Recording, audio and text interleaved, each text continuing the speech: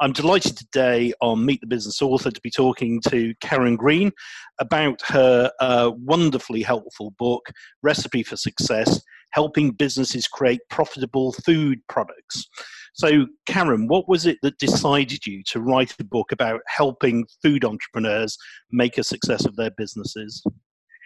I think my history over the 10 years prior to writing the book was working with a number of different food businesses who were selling into mostly the retailers, UK retailers, and finding that a lot of them weren't making money. And the last business I worked for was Ichiban, who was supplying Tesco's and Boots with sushi.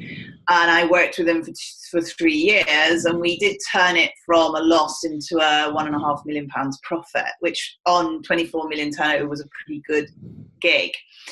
But what it made me think was, and to be honest, over the last 3 years working with small businesses, it's a tough challenge to make money. So what I wanted to do was to say, look, please think about when you're starting a business and when you're growing a business, how do you actually make money out of it so that actually you've got profit so you can reinvest so that you can grow. That's kind of my passion, and it's still my passion now, 2.5 years on since I wrote it. And did you start out in the food business? How did you start working with food?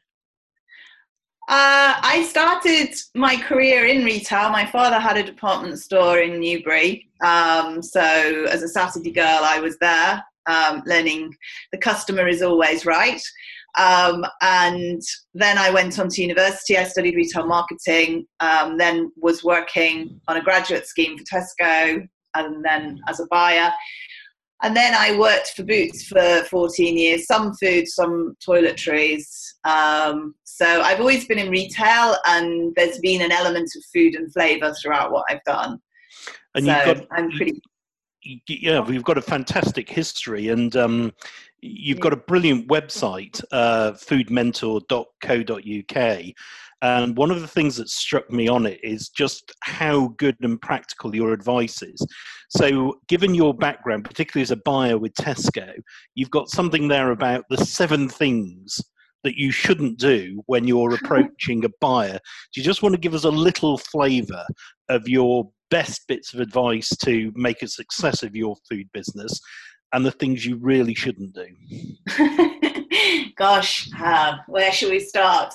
I think one of the things I was taught quite early on was fail to prepare to fail. And I think that having sat in front, not so much of small businesses, but certainly some of the larger ones where you get the national account manager who's just joined and he turns up and you go, well, have you actually been in a Boots / Tesco insert store? And you could just see him thinking, am I going to tell the truth? Am I not going to tell the truth? And I think it starts there. And now I've taken it to a much higher level. So I have a course called Pitch Perfect, where we look at right down to profiling the buyer. So going on LinkedIn, finding that buyer, profiling them, understanding their personality, tailoring everything you do to the type of person that they are, and then layering on top of that what their needs are going to be within the organization, what the needs of the organization are, and then thinking where the brand fits in that. So many clients of mine, when they first start working with me, sell the product, but they don't think about actually what they need to be selling is the gap that the retailer has that they can fill. And that's one of the big mistakes. Another one is people don't seem to know their numbers. So many clients, when I start working with them, I sit there and I go, you don't make money. And they go, yes, I do. And I go through the numbers very simply. And I said, look, this is it. And they're like, oh, no, I don't.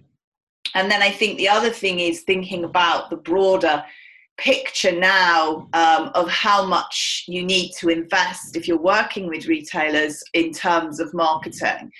Not so much necessarily paying the retailers, because G-Scott's kind of taken a lot of that away, but how are you going to do your social marketing? How are you going to get people through the door? How are you going to pay for all the incremental things that come along, like cash flow, for example? So retailers can take from 14 days up to 3 months to pay. And if you've got to produce product all through all those times, where are you going to get the money from? So those are kind of 3 things that I kind of try and get people to think of in terms of being prepared when they go and see a buyer. But obviously there's loads more. And lots of people dream of starting a food business on their kitchen table and then making it huge. What advice would you give them? From your book, what would you say to them? Before you do anything, think about this.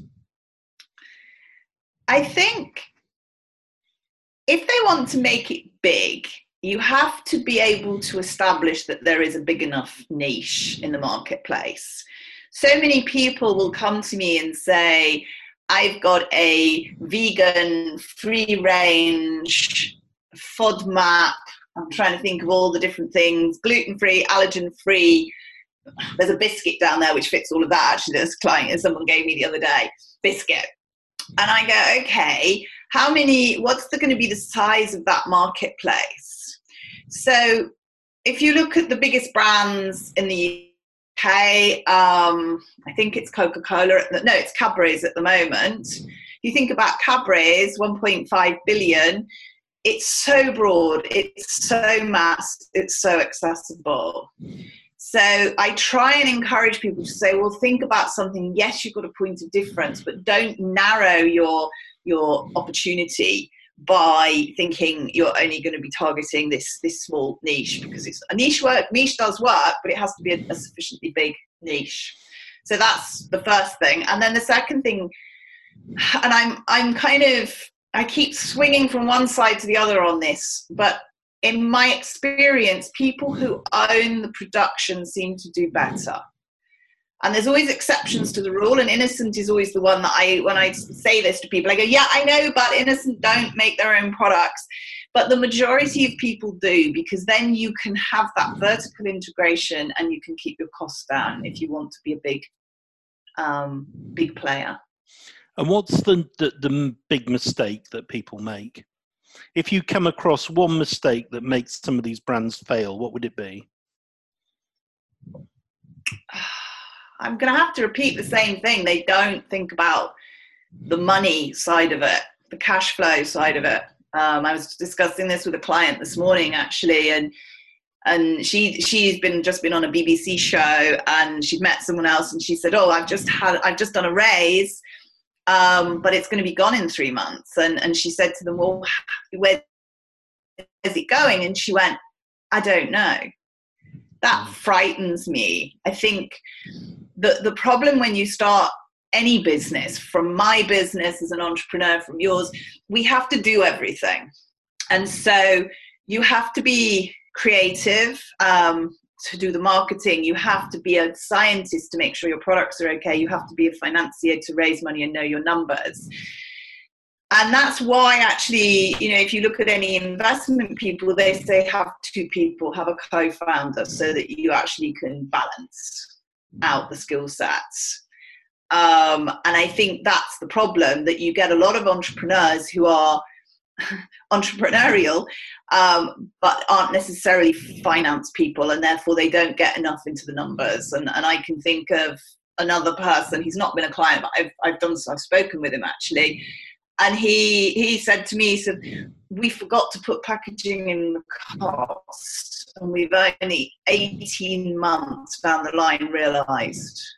And I've got to now go to Sainsbury's and Tesco's and ask for a price rise." How frightening is that? But he's doing okay. He's just done a massive raise. He'll be fine. But, and he said, I'm kicking myself. He's a lovely guy. He's done an amazing job with the brand, but he's not a numbers person. So my one piece of advice would be, know yourself, know your strengths, and get someone else to help support you to balance out your weaknesses. And is there a category of food at the moment where you would say that's hot. If you start innovating in that space, you're more likely to be successful than in another. There's three areas of growth at the moment. Veganism is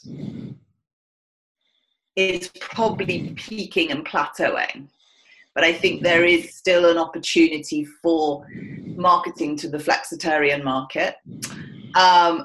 Drinks seems to be coming through very strongly, so non-alcoholic and alcoholic cocktails. I did this gig with Virgin on Friday, and there were quite a few drinks companies there.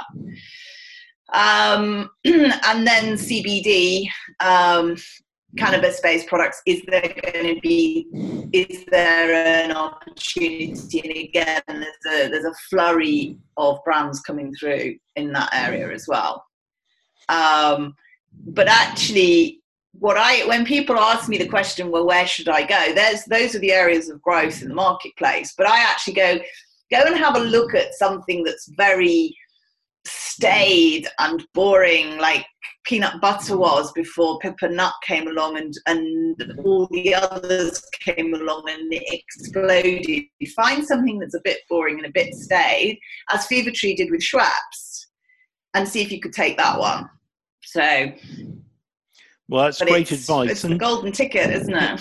It is the golden ticket. But how many people win the golden ticket? How many people would you say out of 100 innovators who come into the food market, how many win a golden ticket? 2. I mean, statistics say that 90% of brands fail. So, if we say 90% of brands fail that come from big brands as well as baby brands, and fledglings are more likely to die, then I would say you probably got a 2% chance, 95%.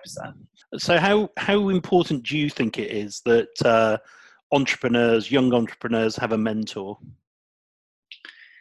I think it's important for everybody to have a mentor, especially, again, if you're a startup business or you're a small business where you're a solo or 2 people in that business, because you can get so sucked into the day-to-day, and sometimes it's great to have a helicopter view. And it's even better to have a helicopter view with someone who is totally passionate and knowledgeable and has had results before in that marketplace. And I am ridiculously obsessed with this marketplace. I love food, I love retail, and I just think it's really exciting. And to be able to help businesses and be able to say, look, this person has 10x her sales because we've looked at what she's been doing and her profits come up, and that's a real buzz for me, and it benefits entrepreneurs. And tell me, why should people read your book, Recipe for Success? Because it takes them from start to finish, looking at, thinking about their products, thinking about who their customer is, how to set up a business that is profitable. Every chapter's got exercises that they can work on so that they can actually work their way through it. And to inspire them to look at business differently. So it's like having your own food mentor in a book. Brilliant. And Karen, tell me, is there a business book that you've read that's inspired you? Oh my goodness. I'm looking around going, where do we start? What am I reading at the moment? At the moment, I am reading Why We Buy, The Science of Shopping. So I read a book probably once a week. I have audiobooks, and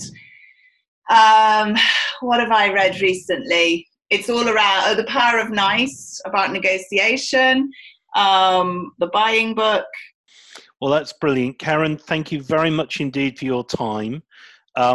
If you are listening to this podcast and you've either just started out as a food entrepreneur or you're thinking of becoming a food entrepreneur, I can recommend Karen's book, Recipe for Success, highly.